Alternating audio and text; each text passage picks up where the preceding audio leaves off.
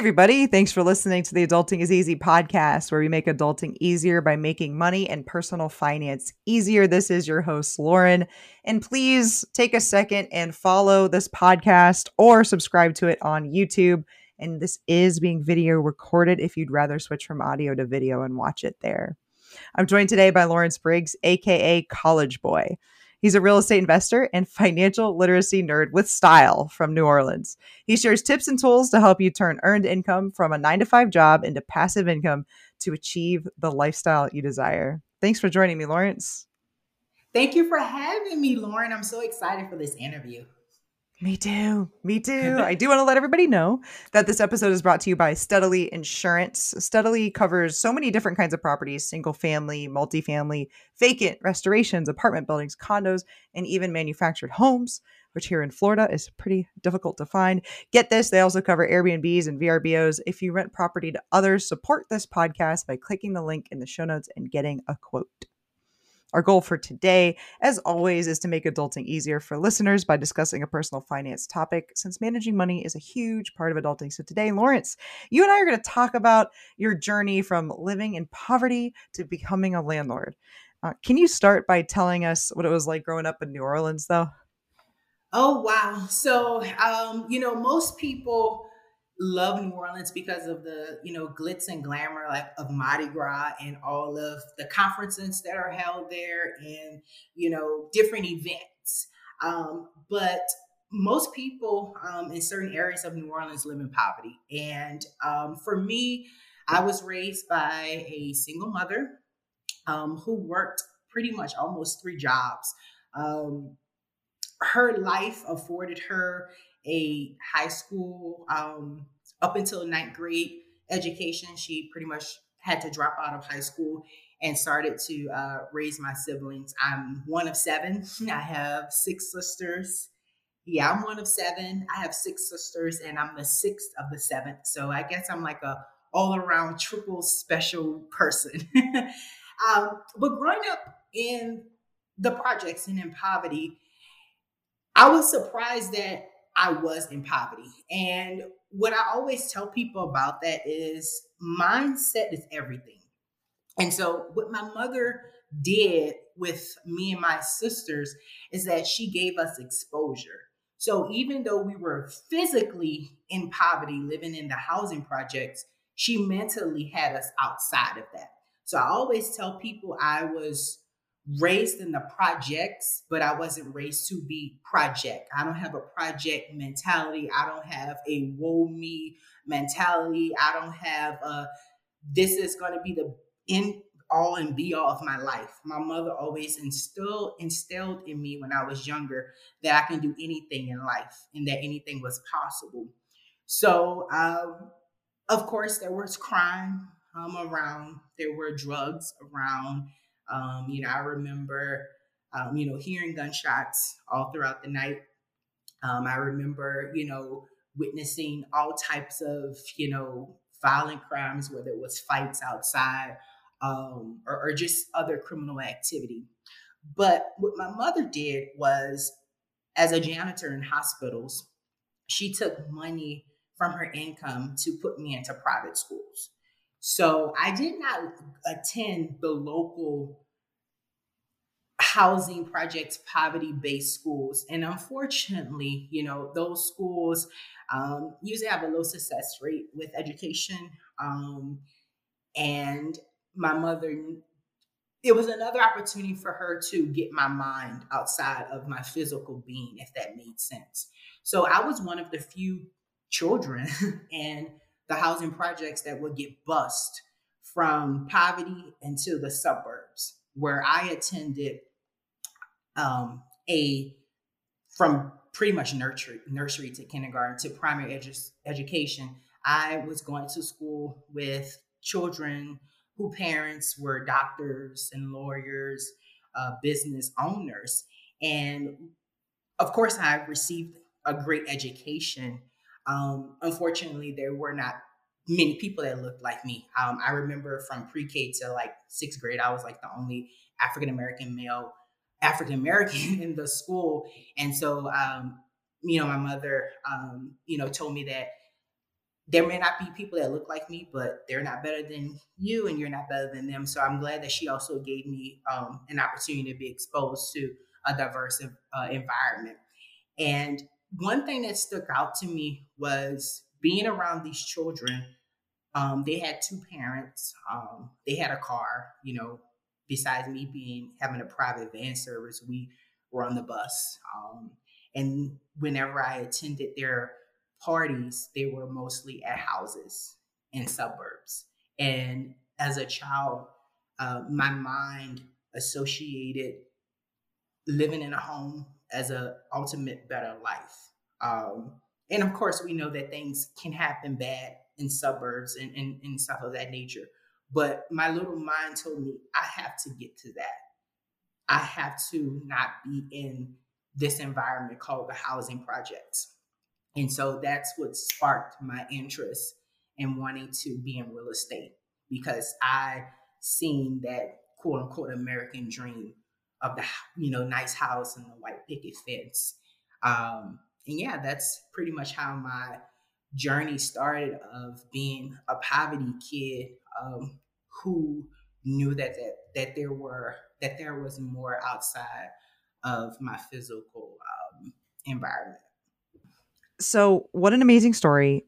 Thank you for sharing that. Your mom is must be one of the strongest people I've ever heard of, and she's so smart and she loves you so much and she sacrificed so much. What an incredible story.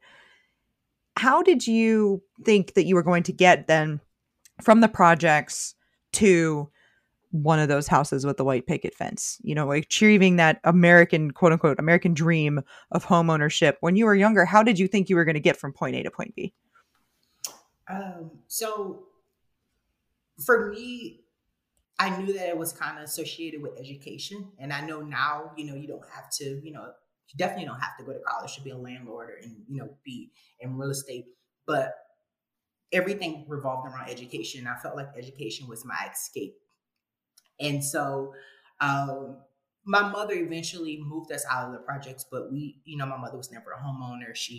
We kind of, you know, rented apartments and houses, and sometimes landlords were, discriminate against her because she had kids. And, I knew that I didn't want to be that type of landlord. Like, we've lived without lights, water, just because a landlord would tell my mother, well, you should be happy that I'm renting to you because you're single with kids. And we know that's a violation of fair housing. But, my mom would tell us, it's okay, I'll go buy a heater. It's okay, I'll buy a fan, because I'm happy that this landlord is allowing to rent to me because I'm single with kids. So I knew that the education was going to be an escape for me. Unfortunately, I didn't know that I had any other talents. I was always this smart kid, this nerd. And I fell in love with the game Monopoly. And when I started to teach myself financial literacy, I stumbled upon the book Rich Dad Poor Dad. And when I read Rich Dad Poor Dad, I was like, oh wow, like, wealth is created through real estate. Like, how can I do that? Like, how can I achieve that? And I was like, okay, I know I want to have some type of job to get money. And so I went to college and received my bachelor's degree. And I knew that the education allowed me to get some type of income. And I started working after college. I started working in student housing, and I said, you know what, I can do this myself. I was scared, because I really thought that, like, a normal person like me really, really, really, really, could not achieve it. I was like, I was second guessing myself and downing myself. And I know as a human, most people do that. And so I was working in student housing for two publicly traded student housing companies, and I was making, investors millions of dollars. And I said, I may not have the capital, but I have the brain. I'm a creative person. I know leasing, I know marketing. And in 2018, I took the leap of faith to purchase my first property, which was my first home. So you went from as a child, you saw homes as this symbol of success, and you knew you wanted that. And it was this job out of school then that made you think, I want more than just one home. I want to also rent to other people and be a landlord and be a good landlord to others. Yes, yes. Because, you know, I always tell people you really can't just gain wealth through just a 9 to 5 if you're not utilizing that money and putting it into something else. And so when I was working in student housing, I was like, well, not only can I like own my own home, but I can be a landlord. You know, I can do this. And of course, there were different, um, podcasts that I stumbled upon and just research of certain things. And I was like, I can do this. And I took that leap of faith and I never looked back. And it all stems on generational wealth.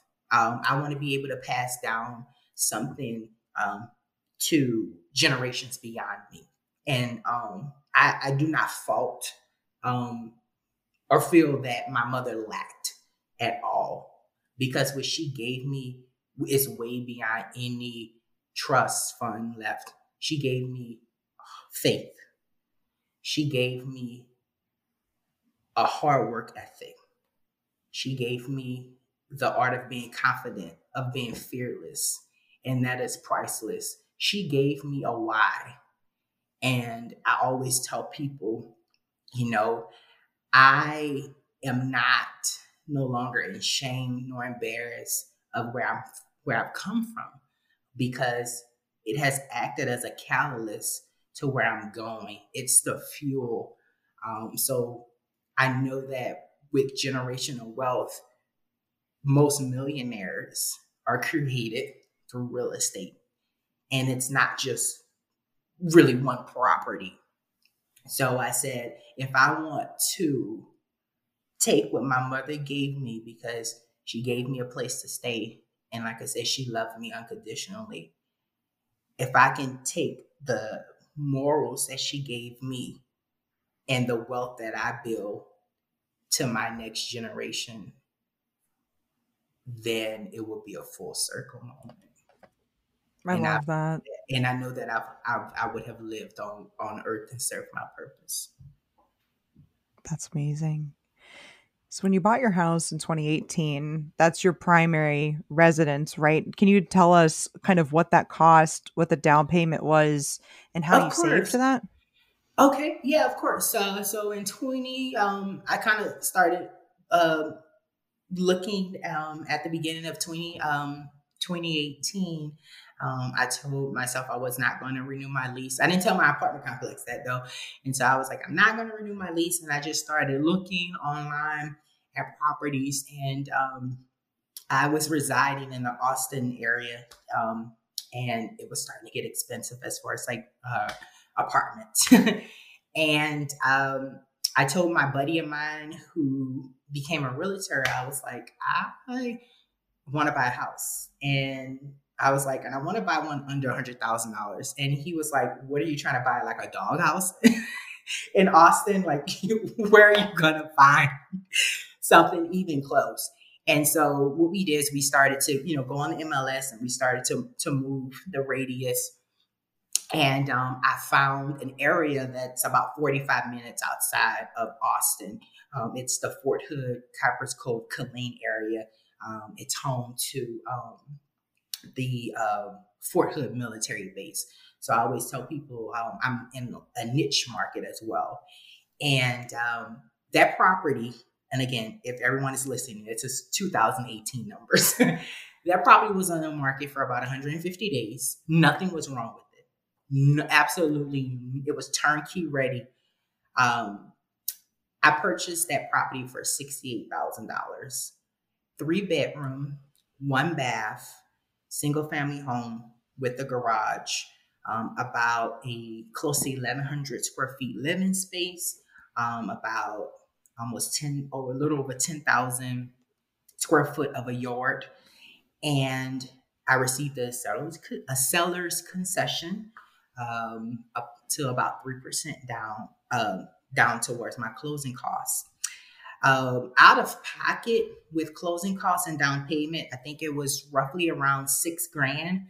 I was able to use the Freddie Mac Home Possible loan. So I only put down 3% because of my income. And so I was super excited because I was like, oh, wow, like I can get something for 3% down. And then the seller is giving me 3%. And I took a leap of faith. I actually had cashed out of one of my little baby retirement funds because I'm like, it's making pennies on the dollar. Like, let me just go in. I feel like this house is for me. So I bought that house. I closed on that house November 5th of 2018. So um, it's about to be 4 years. This house is now worth $170,000 in less than, yeah. So it doubled in value. And so What's the payment?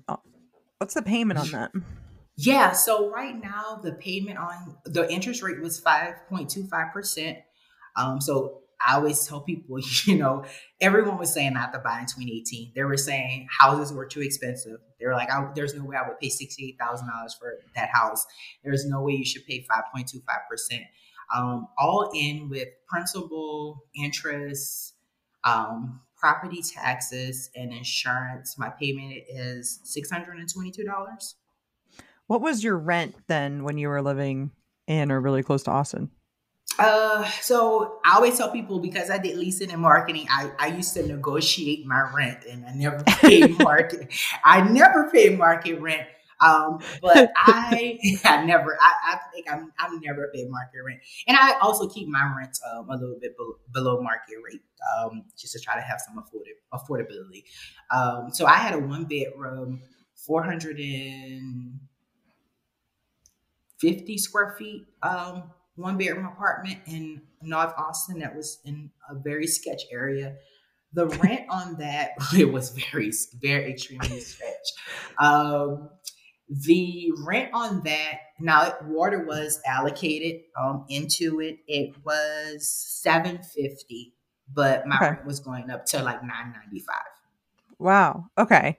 So that's fascinating.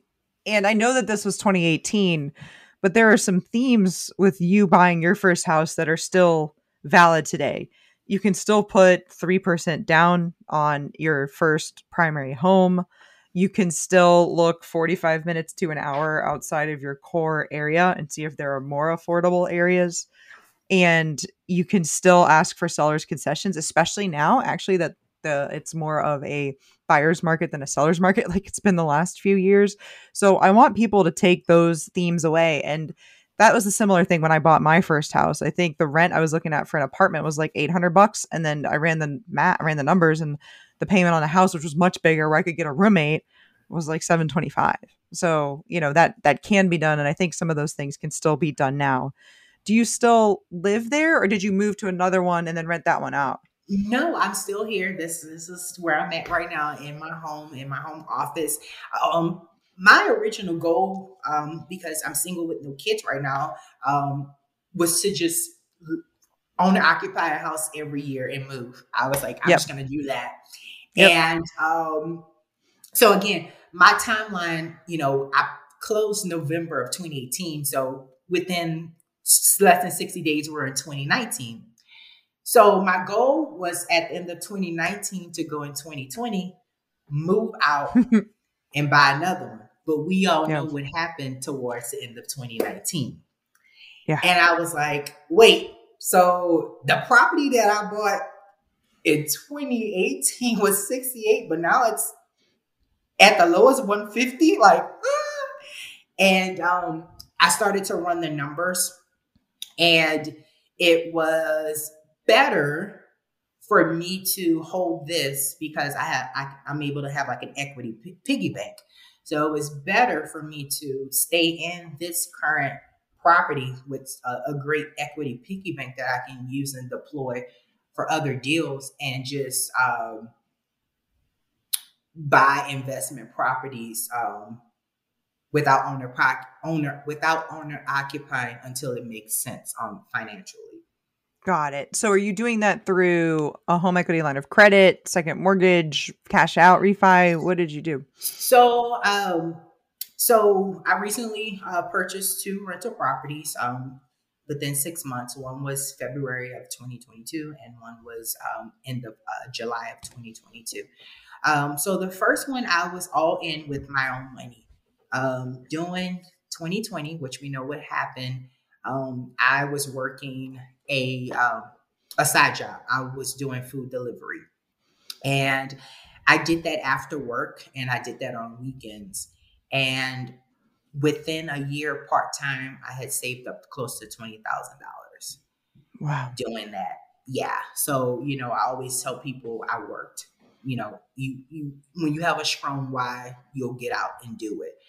I'm talking literally getting off work, at 5, 6 o'clock, working to 9, 10, 11, doing 16 hours on weekends from like 7 a.m. to like 8 p.m. Wow. So I ended, no, so I ended 2020 with about 20 grand of doing food deliveries of disposable income, just extra income. And so I was like, okay, well, I don't want my money just sitting in the bank. I should just get a rental property. And so what I did was I fell into an opportunity that I bought a 2 bedroom, 1 bath property in February with 15% down, not owner occupied, single family home. I was all in with down payment and closing costs around 16 grand. Wow. So Nice. that, yeah, it was very, very nice. And so I was No, like, it's great. okay, I know it very was. I'm like, okay, one property a year, that's great. Well, that was February. Fast forward to around July, through networking, which is very important as an investor, I Yeah. fell into another opportunity where an investor was deloading properties, and the numbers work. And um, I always tell people everyone's risk tolerance is different. Everyone's risk level is True. different. And, you know, a unpopular opinion is that personal finance is personal to the person.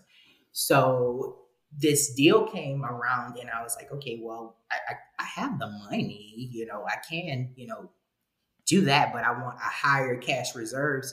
How about I get creative with the down payment and closing costs? And so I was able to open up a HELOC on my current um, property. And because I'm such a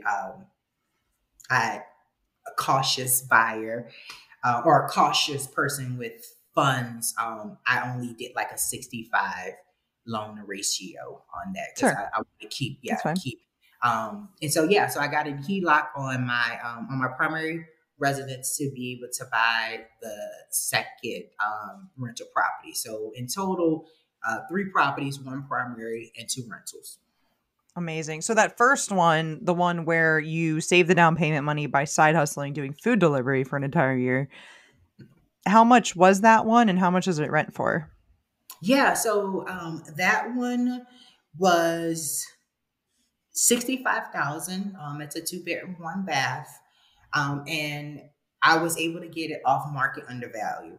So I was able to do the deal about 15 grand lower than what it appraised at. So it was Wow. heavily, yeah, it was And heavily you put discounted. 16 in? You said the down payment and closing costs were 16,000 and it appraised for 15,000 more than you paid for it. So you were into Yeah, the deal like $1,000 almost, basically. yes, yes. That's great. And it was turnkey. And I always tell people it's through network, and just having a very likable character, or just having a moral character. And so that's a 2 bedroom, 1 bath. Um, Purchased it for 65. It appraised about 15 over the sales price. That one rents for 875 Okay. a month. And so the And payment on that, is that similar to your other one, around 600, $700? so no, actually, I that one is like, I'd say that one was like a gem, because I was it was turnkey. But we closed February of 2022, but we went in the contract December of 2021. It's Ah, my property with my best interest rate. I got I 4%. see. Wow. 4% Yeah. interest rate. Yeah. Yeah. The PD on that is $421. Amazing. That's so great. And Good for you. thank you. I self manage, so I cash flow over $300. That's awesome. That's great. And what about the third one then? The third property, the second rental. What was Yeah. how much did you pay for that? How much is the rent and how much is the cash flow? Okay. So I paid right under 100 for that. I paid 90 for that. Okay. So I paid 90 grand for that. That one is a 3 bedroom, 1 bath, single family home. The interest rate was higher because we went under contract in July of this year of 2022. So the interest Hmm. rate on that one is similar to my primary. It's around, well, it's a point higher. That interest rate is around 6%. I want to say it's like I want to say 6.125%. And let me just take a look at the interest rate is 6.125%. And my PD on that, so principal, interest, mortgage, and insurance is 665, and Okay. And what's the it rents for 1195. So wow, great. yeah, so definitely not such a high cash flow as the other one, but it works. So if I was to refinance down the line, it's going to be a even better home run, and that one appraised over what I paid for it as well. Jeez. Okay. So this is great, okay? Because I want people to think about just taking those two properties into account.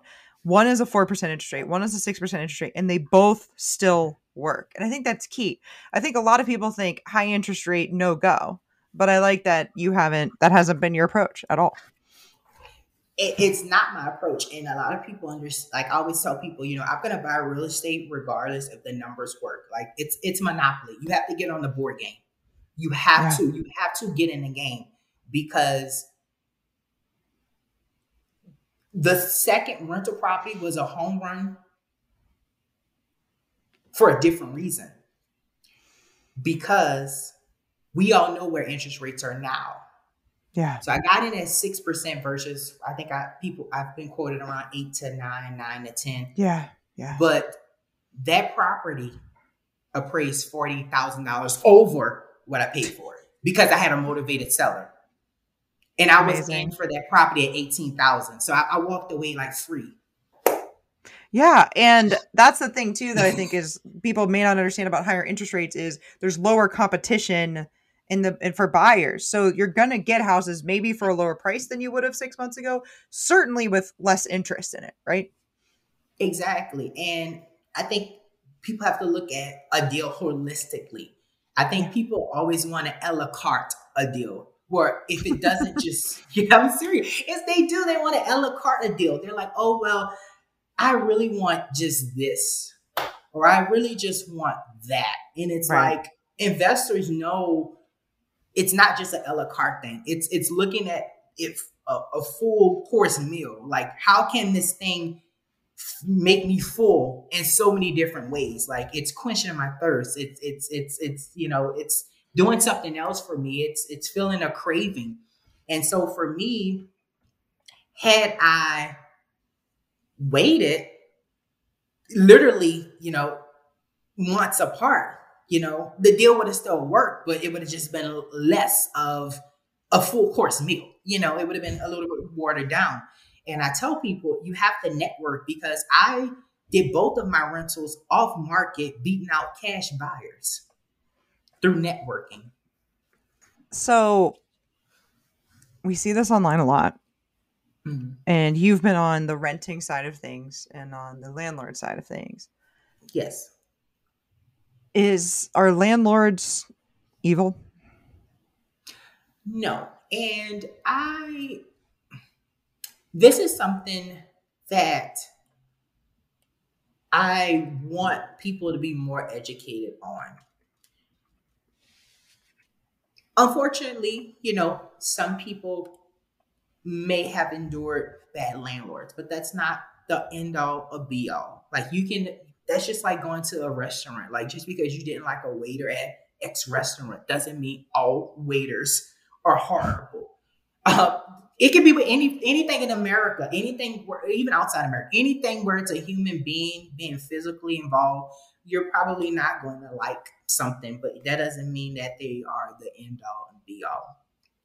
For me, I like the fact that in the world we are able to have landlords, because think about the beauty of living and America, to be able to pick and choose. Like if you want, to live in an apartment, a high rise, if you want to live in a cottage, if there aren't no landlords, then, society will be structured where everyone lives in a project. Because I always say the projects is what it is. It's a project. You literally put a community of people, you throw people into a community and let them fend for themselves. There's no Yeah. financial literacy in the projects. So I feel like, what do you want when you think a landlord is evil? And question yourself, why is a landlord evil? Have you ever tried to put yourself in the shoes of a landlord? People don't understand that at the end of the day, you're providing a service. You can't go to a restaurant, order whatever you want, and eat and walk out and not pay. I think the biggest common denominator of why people say landlords are so evil is because they don't see that themselves. They don't. What I think a lot of people don't understand is that they see landlords as evil because they don't feel as though they can achieve ownership. Yeah. And it's Right. easier And this other to. person did, right? It's this it's this thing where that person has something that I don't have. I don't have a strong why, or I don't think that I can do that, therefore I don't like that person. I always just wonder, haven't we all at some point rented, and weren't we glad there was a place to rent? And do we begrudge the person for making a bit of money, not a ton, but a bit of money for the hard work that it takes to find that property, save the money, buy that property, and upkeep that property? Mhm. And that's what's interesting to me, because if there weren't private people doing it, then like you said, it would be the government, and that would be the only place you would either own, or you'd be in government provided housing if there weren't landlords. And I no, I definitely agree. And another thought that came to mind when you were speaking, a great input, is that landlords are too humanized. And this is my example.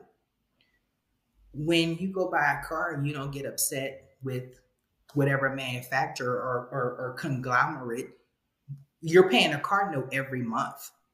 You don't get upset about that. You may be leasing a phone every month. You don't get upset by said company, but because another human being is most likely getting some type of funds, you're upset. And I've seen this more when it's a not a big company. Unfortunately, I recently experienced this on social media where someone, told me that I'm taking up houses from other people because I'm a human being and I decided to work two jobs to buy properties to provide housing to people, be a good landlord, and have affordable rents. I was a bad person because I took houses from other people that could have went and did the same thing as me, because they attach, oh, this is a physical person, he or she is obtaining something that I didn't even try or even think that I can do. But when it's, and I'm not going to say names because it's not sponsored for other people, but when it's institutional buyers that come and drop on an apartment complex, you rent and you don't care. Or when it's, Yeah. an institutional buyer that owns tons of, duplexes or single family homes, you're not thinking, oh, landlords are so evil, until you start to attach, oh, there's a human behind that, and that human is gaining money.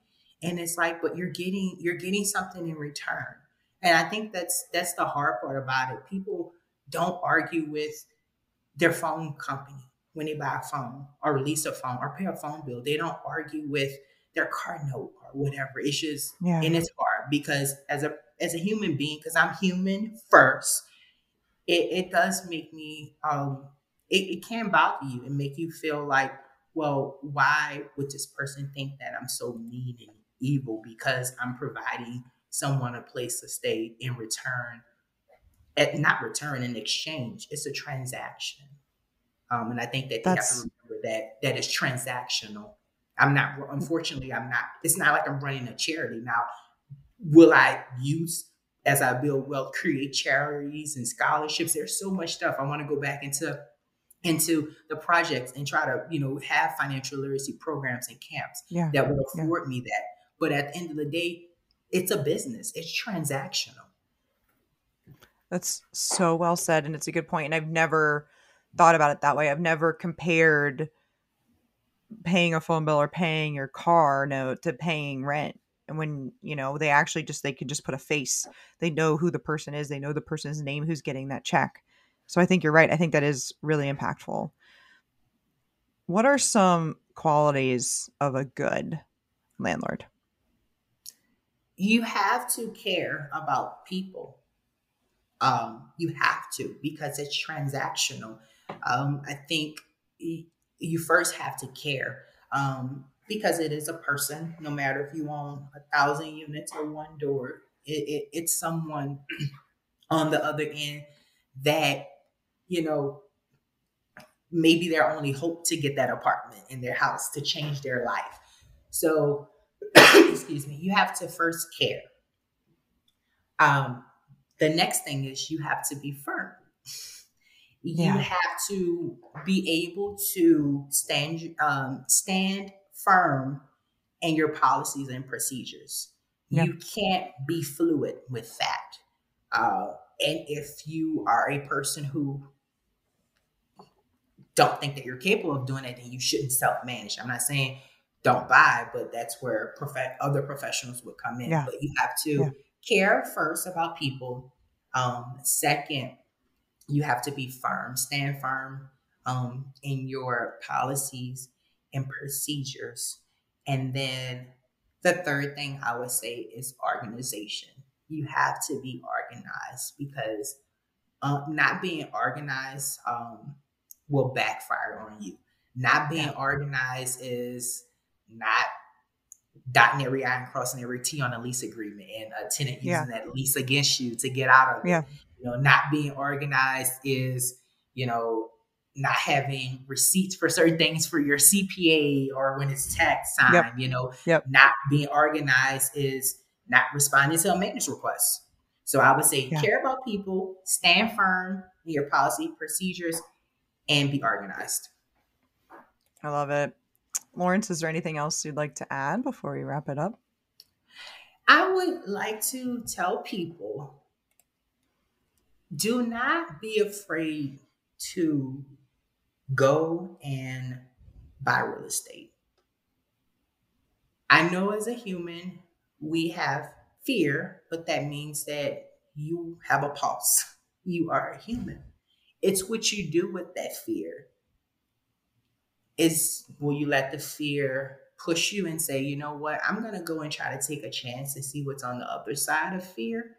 Or will you just go hide under a blanket and just have the shoulda, couldas, wouldas, or unfortunately be negative towards other people who are achieving things that you want to achieve?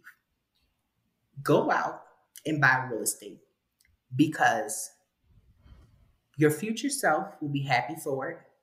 The generations beyond you will be happy for it. And that can look anywhere from just having one property to many properties. Time in the game matters.